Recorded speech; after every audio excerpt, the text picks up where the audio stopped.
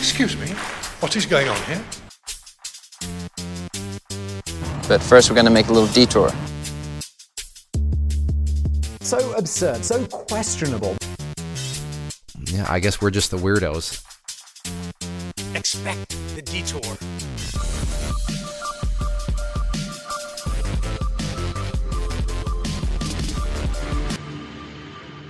Well, I think we owe the Saturday workers an explanation. We didn't upload last week, and I know there were many people weeping and gnashing their teeth, putting ashes in their hair, grieving as if they've lost a loved one because they didn't have a Questionable Detour episode Monday. Are they grieving because they're also old Jewish people? Yeah, we cater only to old Jewish biblical people. They grieve like Pharisees, okay? We target specifically people from the early ADs. The early ADs, yeah. If you're not from the 12 tribes, we don't want to talk to you. That's right. It's a niche market that I don't think anybody really gets into. But Like we say, shalom. Shabbat shalom. Shabbat shalom. Do you know what that means? I would assume it means help. I have a flat tire. I don't know enough about Judaism to Shalom refute that. means peace, I believe. Oh, okay. What about the Shabbat piece? I think Shabbat means good luck getting, and then Shabbat shalom. So good luck getting peace. Like I know you want it, but good luck with it. Yeah, it seems more like a threat. But we did miss because of Thanksgiving, because we are thankful. So being that we missed because of Thanksgiving, why don't you tell everybody what you are thankful for, and maybe that will calm their spirit because we missed. I'm going to let y'all go first, but I just want to let y'all go first because I want to hear, I'm assuming it's going to be something around thankful for having a good friend that opens his house to you every week, and or a podcast maybe, cleans his house, kind of just gets it ready, and I'm just assuming it's going to be something revolving around that. Just, if you didn't have any ideas already, there's one. Well, you've already said it, so you got your reward. Well, here's the thing, though, Evan. I am not grateful over my rights. You know, because they're my rights to be in my house. You know, here I am. What amendment does that fall under?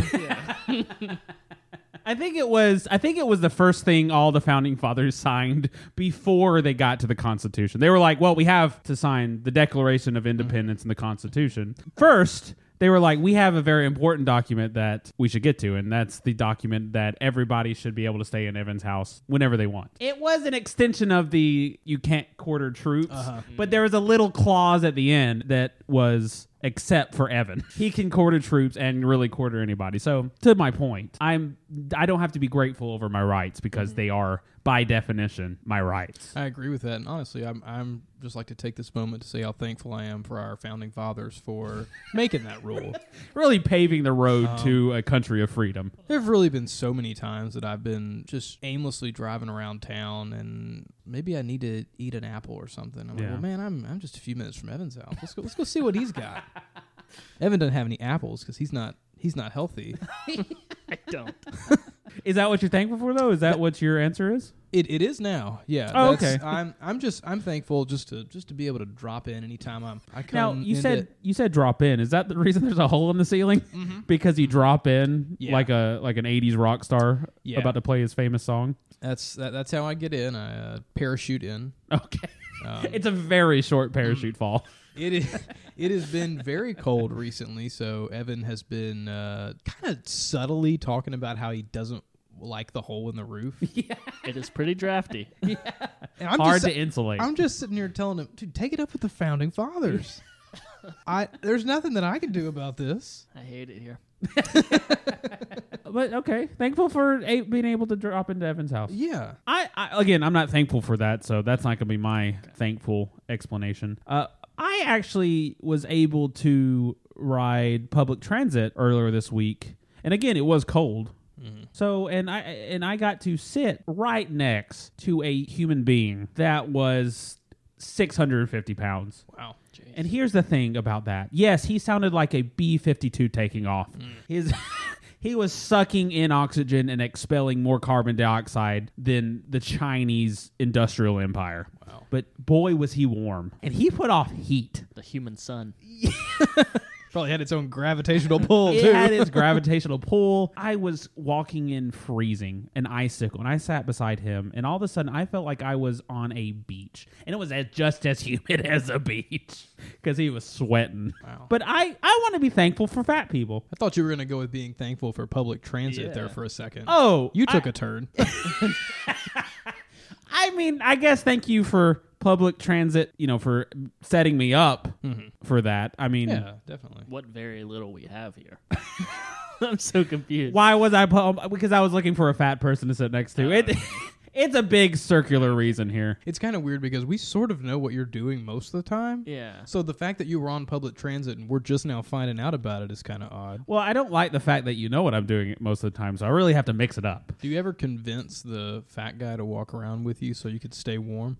There is nothing below a large pepperoni pizza that will get that man to walk. See, I don't see him as walkers, though. They're not walkers. They're riders because they use scooters. There it is. Okay. That also brings up a thought that I had. Like, it must be terrible to be 650 pounds, right? Like, arteries clogged, breathing difficulties, vascular issues in the legs. But to get to 650 pounds must be one of the greatest experiences somebody can have. Eating all of that food, thousands of calories a day, that seems like heaven. Throwing caution to the wind.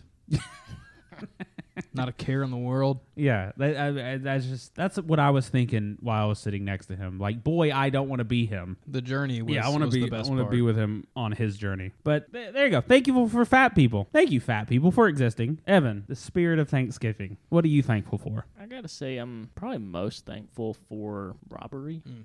Okay. I would like to take that at face value. I would, and just kind of move on. But we're gonna have to slow it down and maybe ask you why you're thankful for robbery. I didn't know you were pro-robbery, so this is news to me. I didn't know I was either until 30 seconds ago. these past months. Slowly but surely, just been accumulating just small amounts of pocket change from various people. Oh, you're like a pickpocket I'm building a small empire from pennies and nickels. from people's pockets. From people's pockets. How are you doing that? Just sliding my hand in there.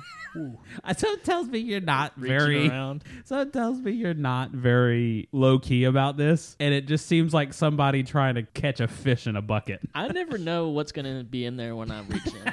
But you know what they say, everybody quits before their big win, Yeah, so yeah. It's kind of what I'm aiming for is one of these days I'm going to reach in there and there's going to be 6 quarters. Oh, okay. And I'm going to hit the I guess jackpot. big win is relative. Yeah. 6 quarters is a big win for you? And when you've been getting nickels and pennies for, I don't know, 3 months, just 1 quarter feels like $1 million. Okay. To me, it sounds like you really just want to buy a Coke from a vending machine. Your goal is to just get 150. I imagine you walk up to a vending machine, you see an ice cold Coke, and then you reach in your pocket and pull them out like you're a little rascals. You pull them out like your bunny earring your pocket, and then you just spin. Yeah. You look around for somebody to pickpocket. What's your bandit name? A lot of bandits have a really clever name. I don't have a clever one, but I have Coin Man. Coin Man. Okay. You just called yourself Coin Man? Now, Zach, I'd venture to say, and correct me if I'm wrong, that is not clever. It is not clever. I think it's mostly describing exactly what you are. But it does I'm it sorry, does that really was get my the first point attempt. across. That was my first run at the name. Yeah. Okay. Actually, I revised it since then. 30 seconds ago, yeah. Well, I went by that for the first month, and everybody was like, "Coin Man." I was like, the stupidest Sounds like thing you're a I've ever superhero. heard. Yeah. Powered by coins. Sounds like I'm the vending machine. No, I felt like Coin Man was too much. It's too lofty of a name for me. So I went back and It was very dramatic. now I go by Coin Boyne. Coin boing? Boyne. Coin boing. Coin Boyne. I like it a lot better. You sound like a fat Chinese superhero that just kind of bounces around off of things. Or like a really bad rapper. Featuring Coin Boing. Coin Boyne. So that's what I go by now. All right, well, coin boing. All right, corn boing. I just does your slogan be the change you want to see? They got stolen from me in a presidential campaign. Yeah, it's trademarked. Well, there you go. Just 3 thankful people. Welcome to Questionable Detour. Let's do a hypothetical. Dave, can I pose a somewhat abstract, purely hypothetical question? I guess I want to apologize for asking a hypothetical question. Well, that's a hypothetical question. We are a little late, but being in the spirit of Thanksgiving, our hypothetical has to do with probably the most common tradition within Thanksgiving. That's going over to family, having a ton of food, being gluttonous, while there's some people in the world that don't even get a meal, and being thankful for it. So when you go over to family's houses, what do y'all do to make it a memorable Thanksgiving meal? To me, what's important, and I'm sure you could all agree, is spending time with family and the conversations you have at dinner. Yeah. Conversations are what make it memorable. It's how you connect with your family. So I try to make the conversations memorable so that people feel like we've connected. So, of course, the best way to do that is to engage each and every person, one by one, in telling them about my fly swatter collection. You have a fly swatter. I'm immediately curious. Extensive fly swatter collection. Yeah. Well, continue, but we're going to get to the fly swatter collection. So, of course, I go one by one down the table, making direct eye contact. Yeah. And going into excruciating detail about each and every one of my 16 fly swatters. Are you touching tips with everybody? Are you touching nose tips as you get very close to them? Well, yeah. Well, you want to see the sweat in their eyes.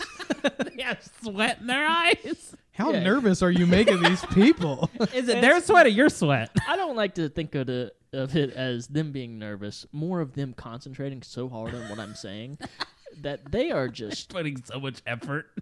They're just straining to keep up. You're like, please tell me more. Please tell me more about your fly swatters. Sweating like a police informant before central air conditioning. Man, they leave dehydrated with hemorrhoids with all the effort they put into that conversation. And I'm just keeping my eyes locked in. Yeah. Just going through. This red one. I've killed about 13 flies, 16 mosquitoes, and I actually got a beetle one. Oh man, it was. What's their normal reaction joyous. when you tell them when you drop the information that you got a beetle? I noticed that they start sweating just even more, and it's just. Are these people beetles? Are you sitting around a tiny little table with dead beetles that you have claimed as your family? You murdered them, and then you went around telling them about how you murdered them. You have a little bug collection that you. Where's your family? It's the holiday of being thankful. Sure. And that doesn't describe anything. What makes them more thankful than sitting around with a bunch of family that's sure loose definition. Family is what you make it, you know? Yeah, sure. And family is the friends and the beetles you made along the way. You have a lot of dumb sayings for family. For somebody that has killed beetles and then put them around a tiny table and is doing family Thanksgiving with those dead beetles. Listen, I've had way too many beetles in my house. And I want these beetles to know. When I go one by one, I want them to know. And go back to their family. I want them to haunt their family. They're ghosts of them. To tell their beetle family, say, hey, this guy's a psycho. This guy murdered us. So there was a man in history. He was Ivan the Impaler, and what he would do was, as he conquered people, he would then impale their bodies, heads on pikes out in front of his castle, out in front of their castle. Wasn't it Vlad the Impaler? It was Vlad the Impaler. But his lesser known brother, Ivan. That's just your name for him. You guys are on first name basis. Vlad the Impaler. I'm wondering, is this what you do to these poor beetle families? Do you impale the dead beetles in front of them to maybe send a message? I'm not above it. Yeah. I just gave him an idea. If the haunting doesn't work, then that's next step, I'm assuming. So now that we've established Evan's Thanksgiving, so you are going around a tiny table and looking as close as you can at these little bugs and just telling them in a threatening manner how you killed them and their family? It's all about context. In my context, it's a lot more friendly. But when you give it all the details, sure, it makes me sound like a bad guy. Yeah, it makes you sound like a bad guy. That's why I like to leave out details. Yeah. That's why I like to lie. Because I don't like to be shedding this kind of light, you know? Yeah. If you could just describe your favorite fly swatter to us. Oh, yeah. Oof. Now you got my pants getting tight. Oh, my God. So, all right, it's a retractable, foldable, Compact. Easy to compact, travel. Yeah, travel size for sure. Everyday carry. I like it. I imagine it's like a butterfly knife. Can you do tricks with it? Oh, of course. Of course. It wouldn't be my favorite if it wasn't. Yeah. And it's black and yellow. Kind of looks like Bumblebee. You love a good irony. Yeah. I love irony, and I love to be reminded of why I do it. Yeah. You know? It's always just about the reminders. But you haven't explained why you do it. And in fact, you glossed over it completely. Well, he loves to be reminded, but it sounds like he doesn't want us to know. Okay. Anyway, continue on this beautiful device. It's sleek, futuristic. It can tell you, it can sense when there's a bug around, and just kind of start beeping at you. Say, "Hey, look to your right." Oh, it tells you exactly where. Yeah, it whispers in my ear, and it says, "Hey, you got a little mosquito on your right. You should put a nice little force behind this one." And I get the blood splatter. Evan, I would love for you to swing me into that thing. Oh, just get me all inside it. It's sentient. It's aware of its existence. It loves what it does. And well, when you love what you do, you never work a day in your life. Hey, That's right. golly, That's man, right. you're full of wisdom. So I enjoy summing up things. So Evan's Thanksgiving consists of killing, massacring beetles, insects, putting them around a little tiny Thanksgiving table, threatening them with death and how they died, and then going back and talking to an inanimate object by himself. That sums it up. Yeah, sounds good to me. I mean, you left out some details, but sure. Oh, I think I summed it up perfectly. I think it's really the footnotes there. Really make me look like a bad guy, but I don't think you were ever sane. I don't think you were ever in our reality. Hey, you know what's weird, though, is Evan described himself as us painting him as a bad guy. None of this is really bad. It's just weird. Yeah. Morally, I don't think you would get in trouble if everybody knew this. People kill bugs every day. It's the lengths that you go to. It's how personal you take it.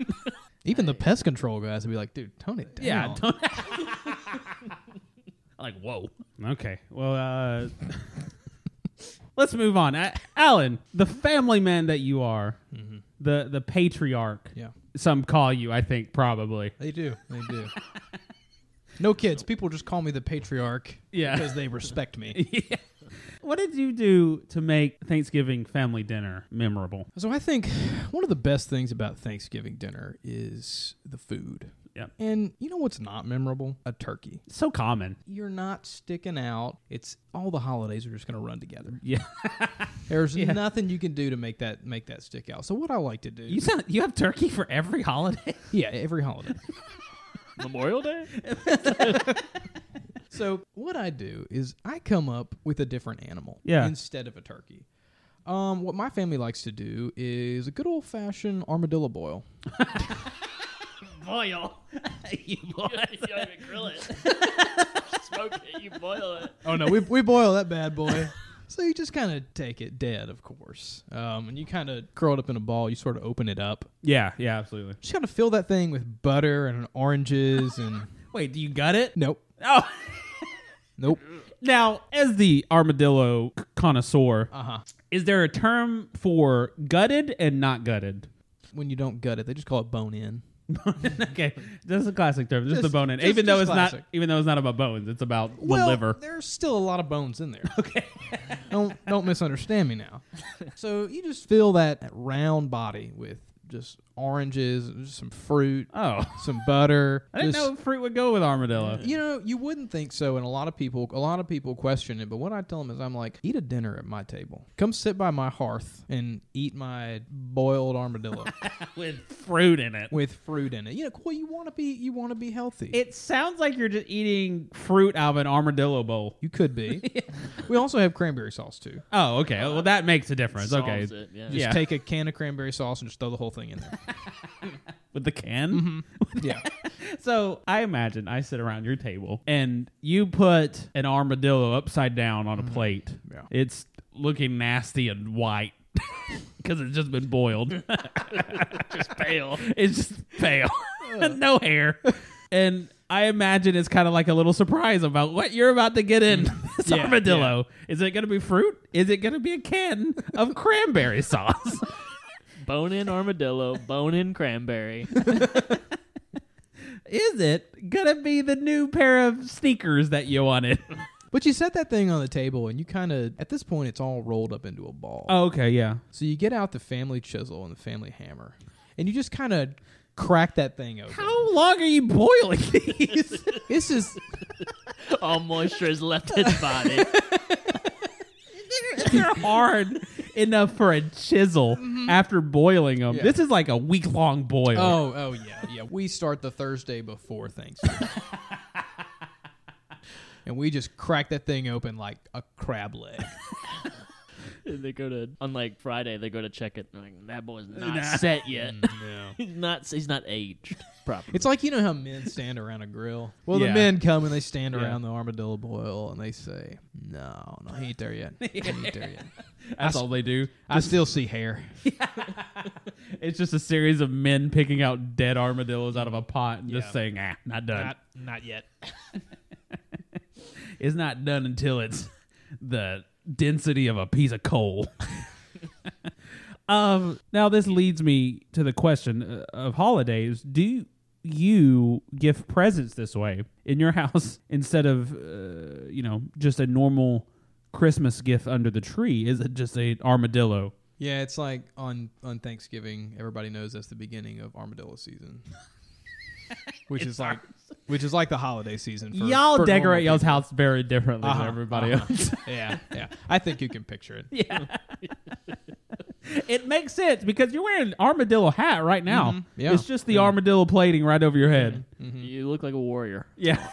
But not a very scary one. Yeah. No, one that's it's clearly defensive. You're not threatening anybody. It looks like you just ran over one in the road. Mm-hmm. Well, who's to say that didn't happen? And just to bring it back, did we ever say what a gutted armadillo was? Hey, bone in, bone out, right? Yeah. Was it bone out? Okay. Well, I mean, if I was gonna suggest, definitely going forward for you, a disarmadillo. A disarmadillo. You disarmed it. Yeah. I gotta say, I love it. I like that. I love it. You have to bring it to your family, which is I'm sure a bunch of academics. Yeah. And not just a bunch of people that have never seen a closed-toed shoe and anything but overalls. Does my house look like a soup kitchen on Thanksgiving? Yes. Is it because my family is entirely homeless? Yeah. Irrelevant. Like, I just imagine it's just like 1930s Appalachian people just in a shack. Can't understand a word we're saying. Just digging into some armadillo. Every now and then somebody says coal, and then everybody like, oh yeah. Do you, once you get all the plates set of armadillos, do you then ring a bell in the background? Mm-hmm. And everybody just like aggressively starts digging in. You take an old armadillo tail and you just ring it around in the bell. It takes your family like an hour to eat because it's just all gums. Yeah. Yeah, there's no teeth. There's no teeth. But by the time we crack open those armadillos, like they can pretty well gum the oranges and that are in there. It's no problem.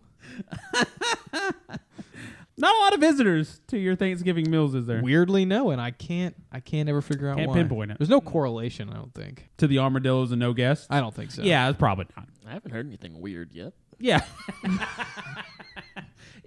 Look at you. You get support from a guy that kills beetles and then threatens them at his Thanksgiving dinner. You know, how do you treat the armadillos after they're dead?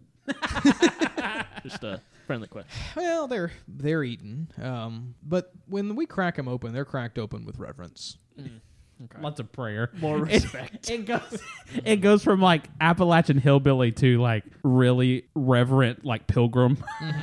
Yeah, y'all wear buckled shoes, pray a lot. There's an outfit change at some point during the dinner. So yeah, we're just incredibly thankful, and some pilgrims, they had corn on the first Thanksgiving. Mm-hmm.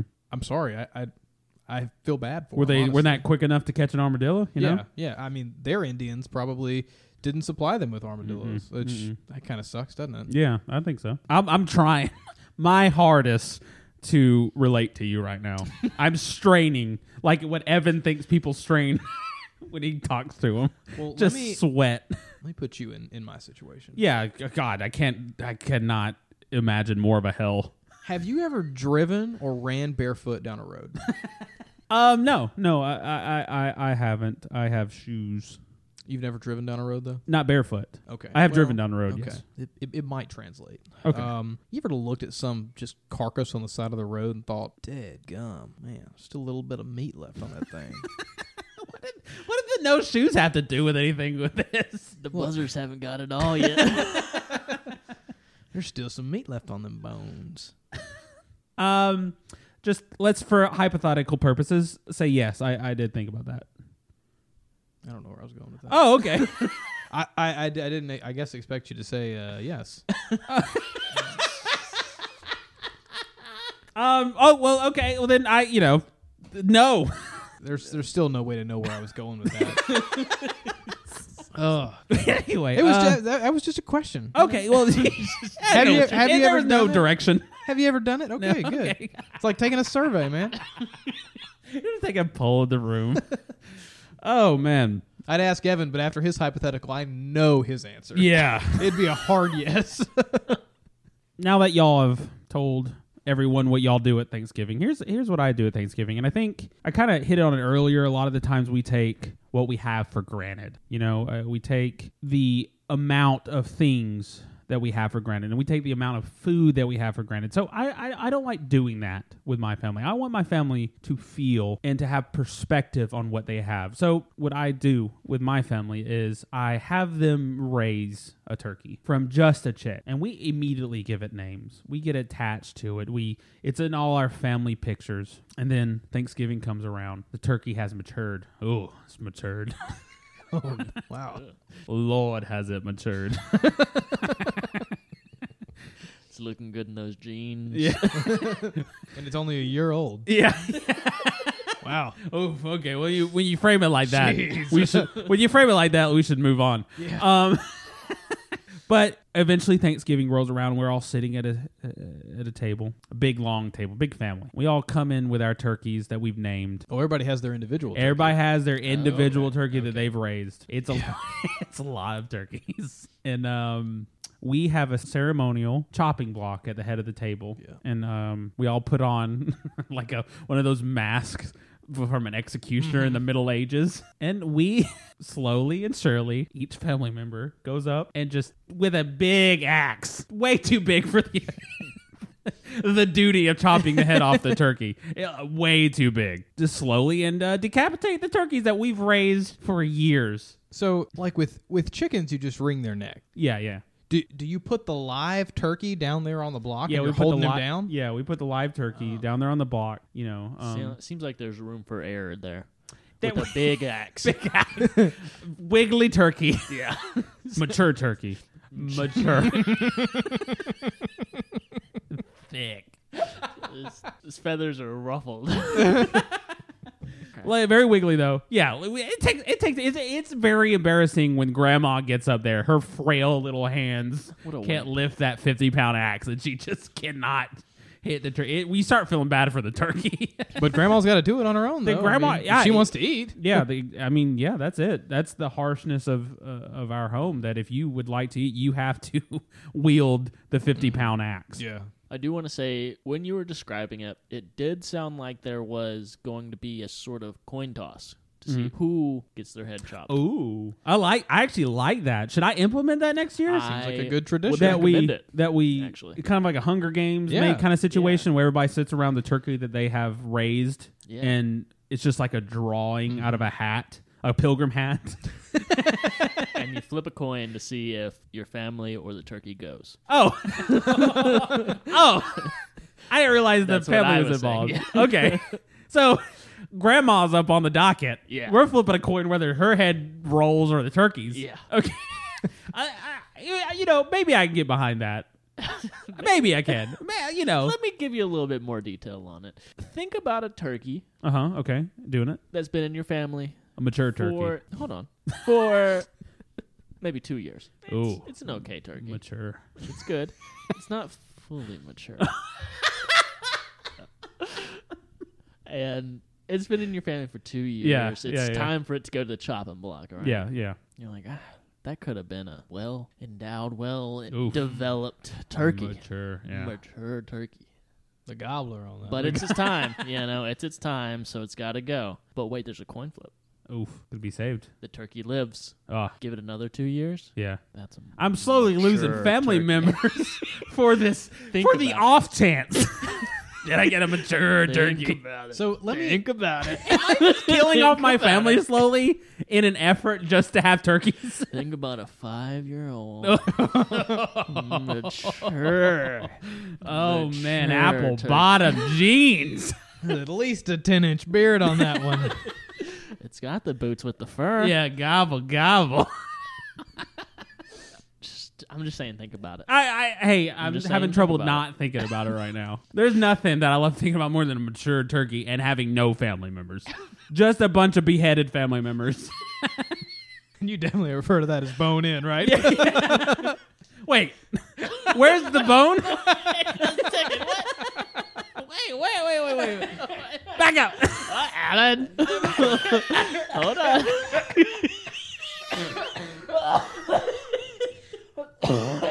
Why are we ill? What do you mean by that? What do you mean by that? Alan. Oh, Lord.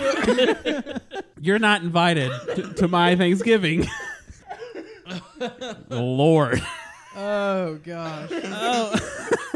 Oh my goodness. So how does the fall of the family go? Like, is it somebody and their turkey are flipping the coin, and then whichever one wins the coin toss, the other one dies? Yeah, it's like a head-to-head thing. Yeah. How would the turkey kill you? See, that's where it gets more fun, though, because you could live past it if the turkey couldn't kill you. Oh, okay. We're adding a lot of variables to this. So the turkey there's like a ring, a fighting ring that you and the turkey have to go into. Whoever wins has to chop the head off of the person that loses the coin toss. Right. But if you can't man the 50-pound axe, you can't die. Oh, well, now my family members are living. Turkeys are not going to... As mature. As mature as those turkeys are. I'm just like a nice, mature turkey. They're not wielding an axe. They could do it. If you get a real mature... you get a nice elderly Listen, I'm going to pump the brakes. I'm going to say it's a head-to-head family v. turkey. If you lose, family's dead. We get to chop off the hand of Graham. We keep the turkey. Who has to chop it? I will. Okay. As long as you're willing to do it. Yeah. But that's how I do with my Thanksgiving. I'm not going to bring up the fact that each of our Thanksgiving dinners involved a lot of death. Mm-hmm. I don't think there's anything to say about that. I don't think there's anything to say about it. Let's move on. Well, after that just complete sanity that everybody heard, the NPR sister station actually has a news story for us. So let's learn a thing or two. Welcome back to QD NPR. I am Zacchesius. I am joined here, as always, with Evanescence and Alejandro. Evanescence, what is today's news about? A man tries to scare off birds, but accidentally creates a magpie god. As if the world did not have enough religions. Yeah, false idols. Somehow, some man has created a god for birds. Alejandro, as our boots on the ground journalist, what is happening in the south of Ireland at the moment? Thank you, Zacchesius. I am here in this local Irishman's field, and what I'm seeing is nothing short of astonishing. There are just flocks of magpies circling this poorly made owl statue. They have begun landing and offering tribute to it in the form of walnuts. The magpies seem to be unaware that this owl is fake, and they're treating it like some sort of nocturnal deity. Now, Alejandro, as a journalist, I must ask, are you dressed in the loincloth and blood-spattered face to enter into this cult unnoticed, or have you joined the Magpie God cult? I am strictly an outside observer, but I will say that there are many, many local citizens who have donned the loincloth. And there's an extra edition They are now adding beaks to their face. For those that can't see, Alejandro was literally putting on his beak as he started this. I am putting on my beak. It covers my nose. Now, Evanescence, what are the local townspeople saying as it is a bunch of birds crowded around an old owl statue and one single man in a loincloth? As Alejandro hinted at earlier, this owl statue doesn't look great. Even the man who made it himself has said it shares similarities with a dead cat. The locals don't know what to think, really, because what are they supposed to do without their magpies? And now they're all congregated in one area, and they said so much bird poop. Just so much bird poop. Everywhere. And some human poop. Just 1% amount of human poop. Yeah, they have said there's one reporter that just keeps dropping trowel. Just big old stinkers. Just big old stinkers. Right in the middle of this poor man's field. Just the ones that have been cooking for quite some time. Oh, Alejandro's still patched in. Alejandro, do you care to explain yourself why it seems that you have completely joined this bird cult and are now just dropping big old stinkers? While out here speaking with the man, he told me that the poorly made owl told him that I couldn't outpoop these birds. To the man and the owl that looks like an old boot, I said, challenge accepted.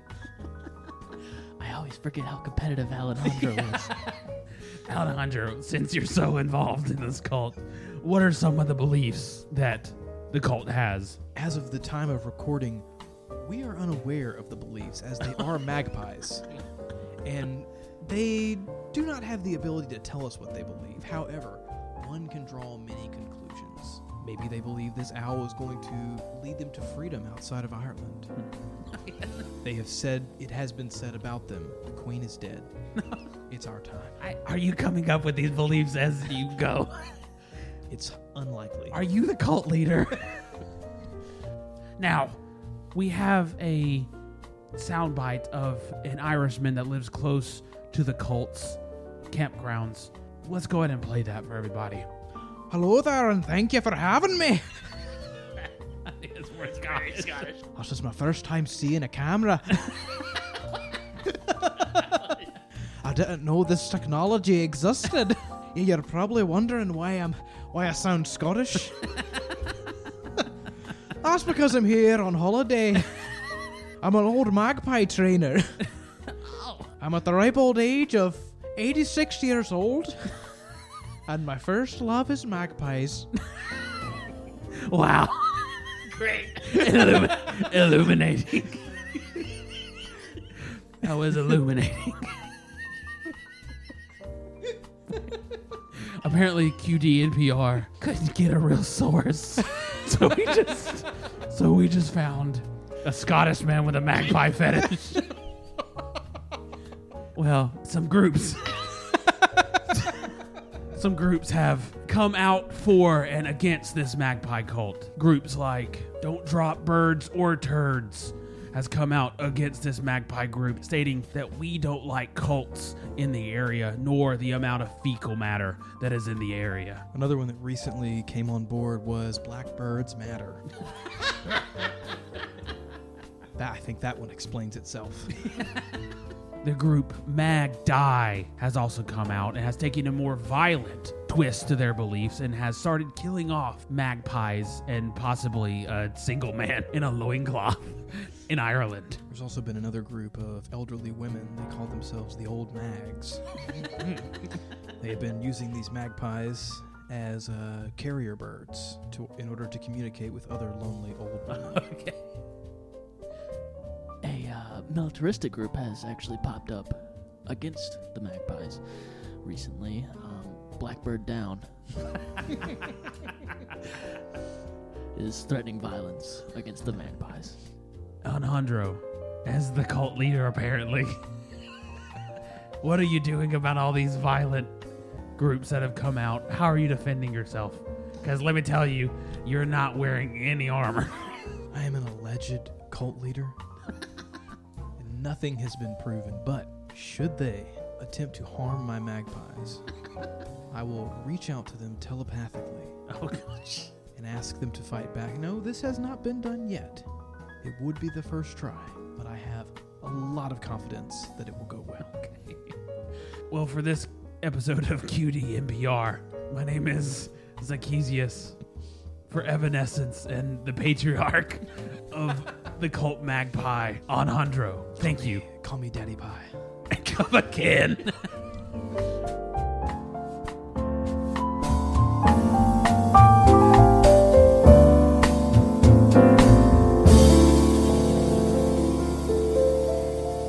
Oh, well, there you go. The always level-headed QD NPR giving us the news from around the world. They are not pedophiles. They are not pedophiles. Even they are not incapable of being pedophiles.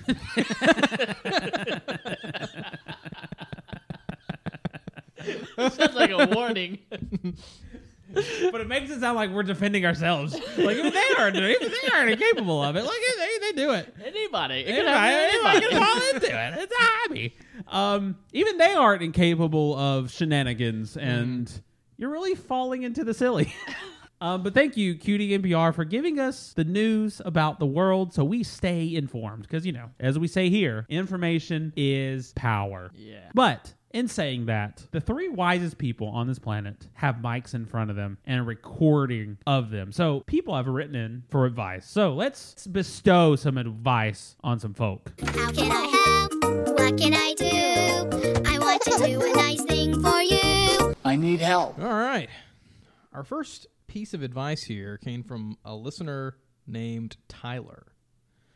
Tyler says, I live in a suburban neighborhood. Every morning around 3 a.m., the same guy is walking around very obviously peering and standing outside houses with the blinds open.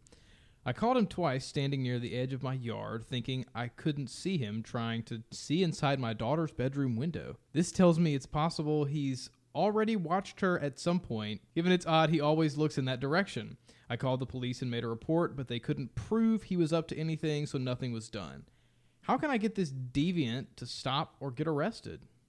Well, Tyler, seems like a serious situation. You seem kind of like a hypocrite, right? Because, sure, there might be a peeping Tom, but there's also a peeping Tyler peeping on the peeping Tom. Okay. So, the golden rule, Tyler, right out of the gate. Do unto others as you would have them do unto you. So if you want Peepin' Tom, which a fun name, by the way. Mm-hmm. Yeah. If you want Peepin' Tom to stop peeping on Peepin' Tom, Peepin' Tyler.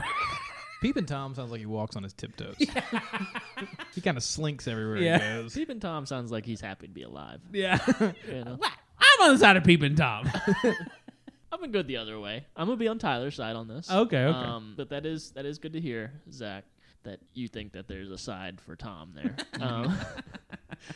But I think what you got to do, and this may take some time and some planning, but I think you need to set up a series of mirrors from your daughter's bedroom window to a police station. So whenever the Tom comes walking by, if the cops see him peering in, they'll be looking right at his eyes, and they'll be looking right back at him, and they can make that arrest. The amount of geometry that it would take to Hey, when you need evidence, you got to find it somehow. Is this a not so subtle pitch for Evan's long lost company Blinds? Blinds.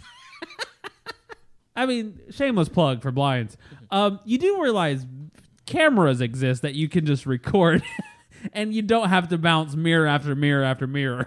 It's too easy to spot a camera. Okay. You know, it's too easy.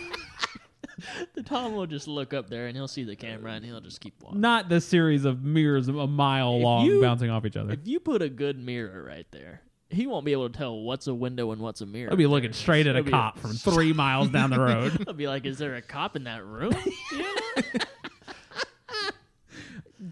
Seamless. Great advice. Alan, what's your advice for Tyler? My advice, Tyler, stop sitting here looking at this guy. You know he's committing a crime. Don't go to the police. You need to be proactive. Board up all the windows and doors in your home. I mean, just plywood, broken down pallets, any wood you can find. You just nail it into the walls, board up your windows, and then just in case he can somehow see through a crack in the window, crawl around on your belly. Don't walk through your house. There's no need for that. We don't want to risk Peepin' Tom seeing you. Just crawl around on your belly like a couple of slugs. Like you're in the 1960s going through a bomb raid. Yes, yes. Like you're hiding from the Gestapo. Oh, Anne Frank style. Yeah, do it how Anne Frank did it, and write a book about it. Document your experience. Instead of a diary, do a video documentary about your problem. Yeah, that's pretty good. There you go, Tyler. Yeah. 3 options here. One of them you have to do. Remember, legally binding, you have to do one of these. Bonus points if you do all 3. You can either set up a series of mirrors right into a police station where the police can see what's going on in the bedroom. Or you could just stop it. Just stop peeping on the peeping Tom, peeping Tyler. Easy enough. Or you could board up all your windows and Anne Frank style it around your house and just stay out of view completely. But you could do all of them or at least one of them per the law. Our next advice comes from Stephanie. It's titled, Help. I recently got into a relationship about a week ago. Everything was going great up until today.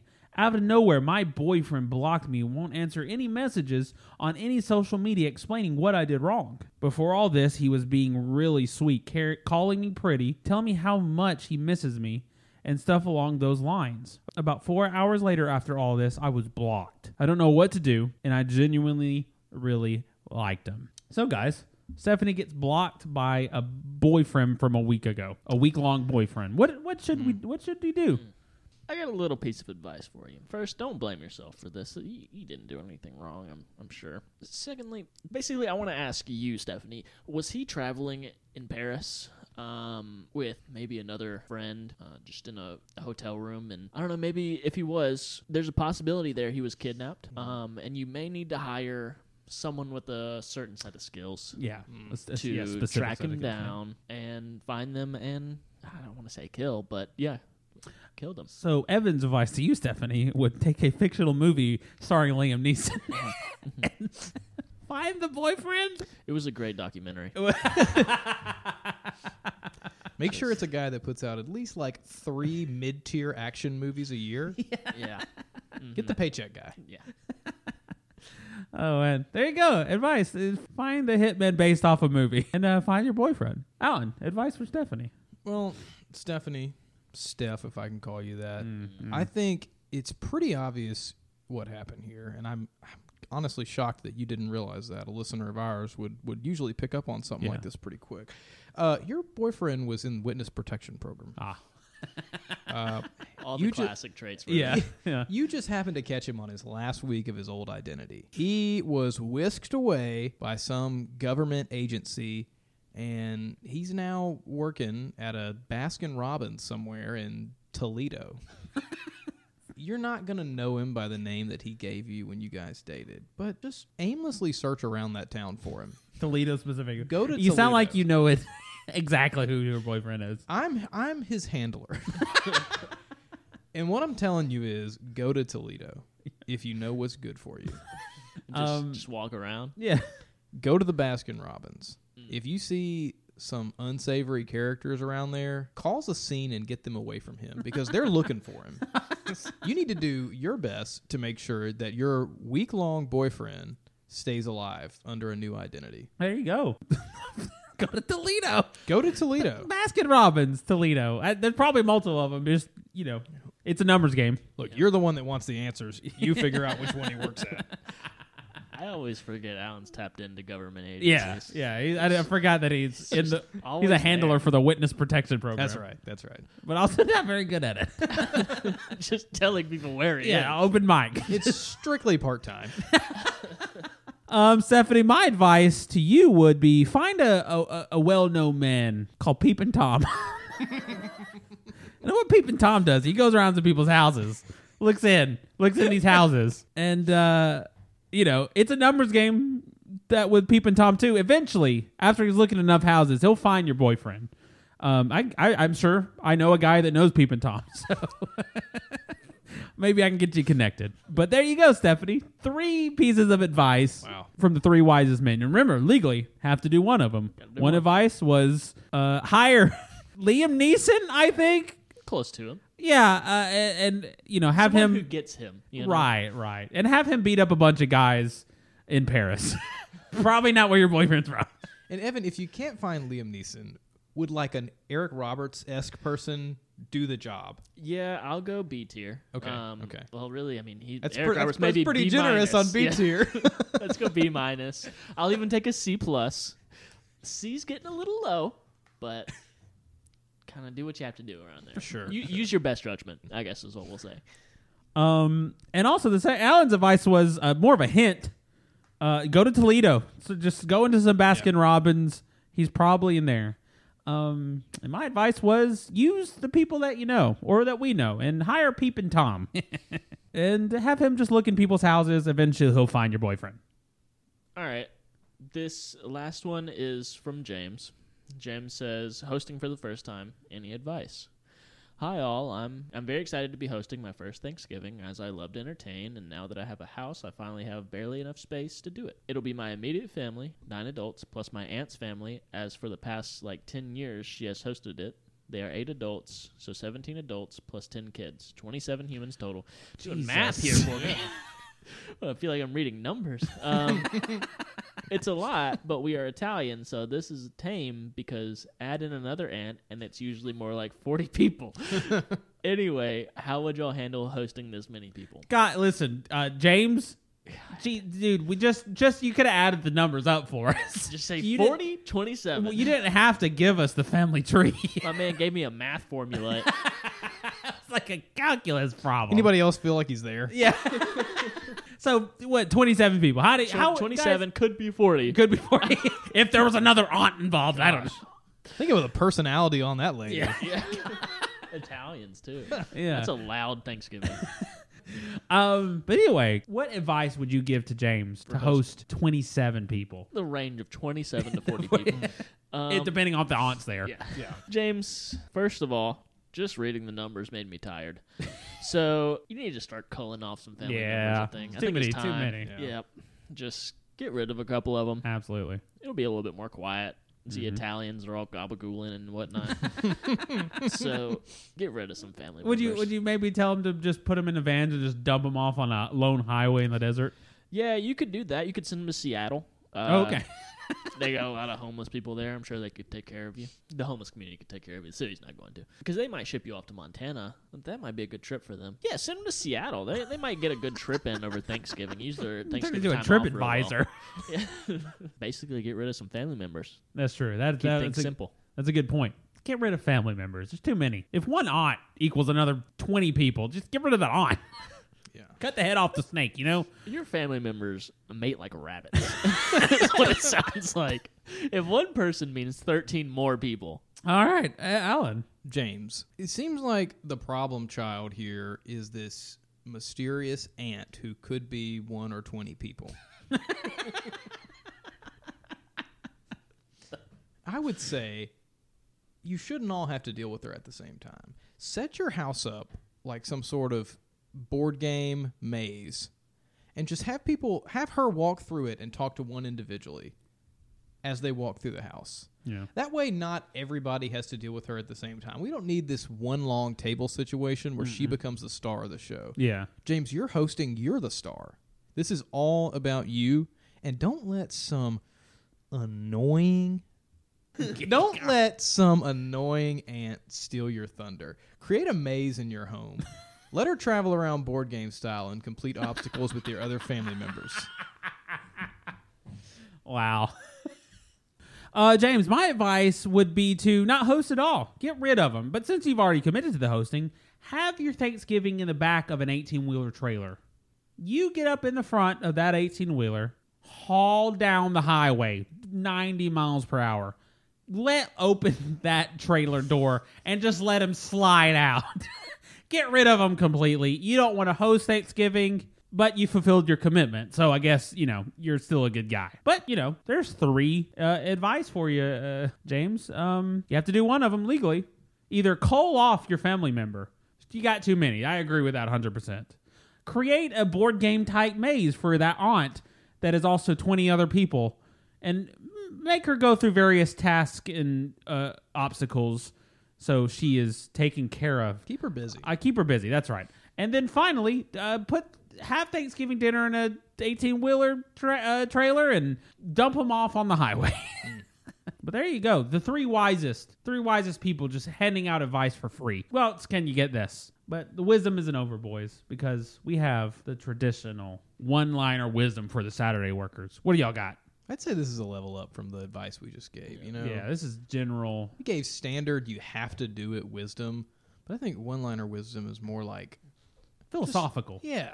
It's kind of like our final say. Yeah.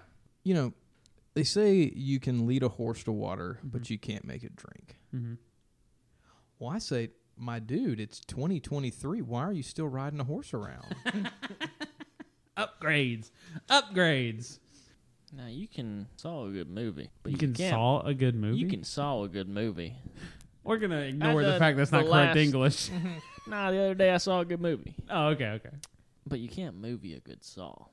Neither of those are true. Can you tell me how one would even movie a saw? Exactly. I know we're not supposed to ask these follow-up questions. That's what I'm saying. You can't movie a saw. I think it's sometimes things are so deep that we can't wrap our head around. It's not for you to understand. We're not mature enough. People will be talking about movieing a saw decades to come. They're gonna be talking about famous philosophers. We don't. Yeah. We're sure that there are some, but we don't know them. But they'll be mentioning movieing a saw right along with them. Don't movie a saw. Don't saw a movie. You can't movie a saw. And guys, this isn't necessarily for advice for you two. Okay. There's somebody out there that they're gonna hear this and they're gonna be like, their life is gonna change. Yeah. That's what I needed to hear today. That's special. That's special that you just have that for somebody. That's what I do for my Saturday workers. There you go. Where else do you get this kind of stuff? Just attention to detail. But if you have a hypothetical you want us to answer, advice you need from us, or you want a subject where we can give you fun facts, email us in questionabledetourpodcast@gmail.com. All right, y'all want to be done? Let's be done. Yeah. Saw you a movie? That doesn't make any sense, Evan. Why would you? We were recording. Stupidest thing I've ever heard. Recording while that was happening. I listen. When we come into this studio, I know we're just here. You does not come in here and have good level English. of professionalism. People expect us to have a standard of intelligence, and you threw it out the window. You cannot. I listen. If we can define somebody else, where do you get off? Expect the detour.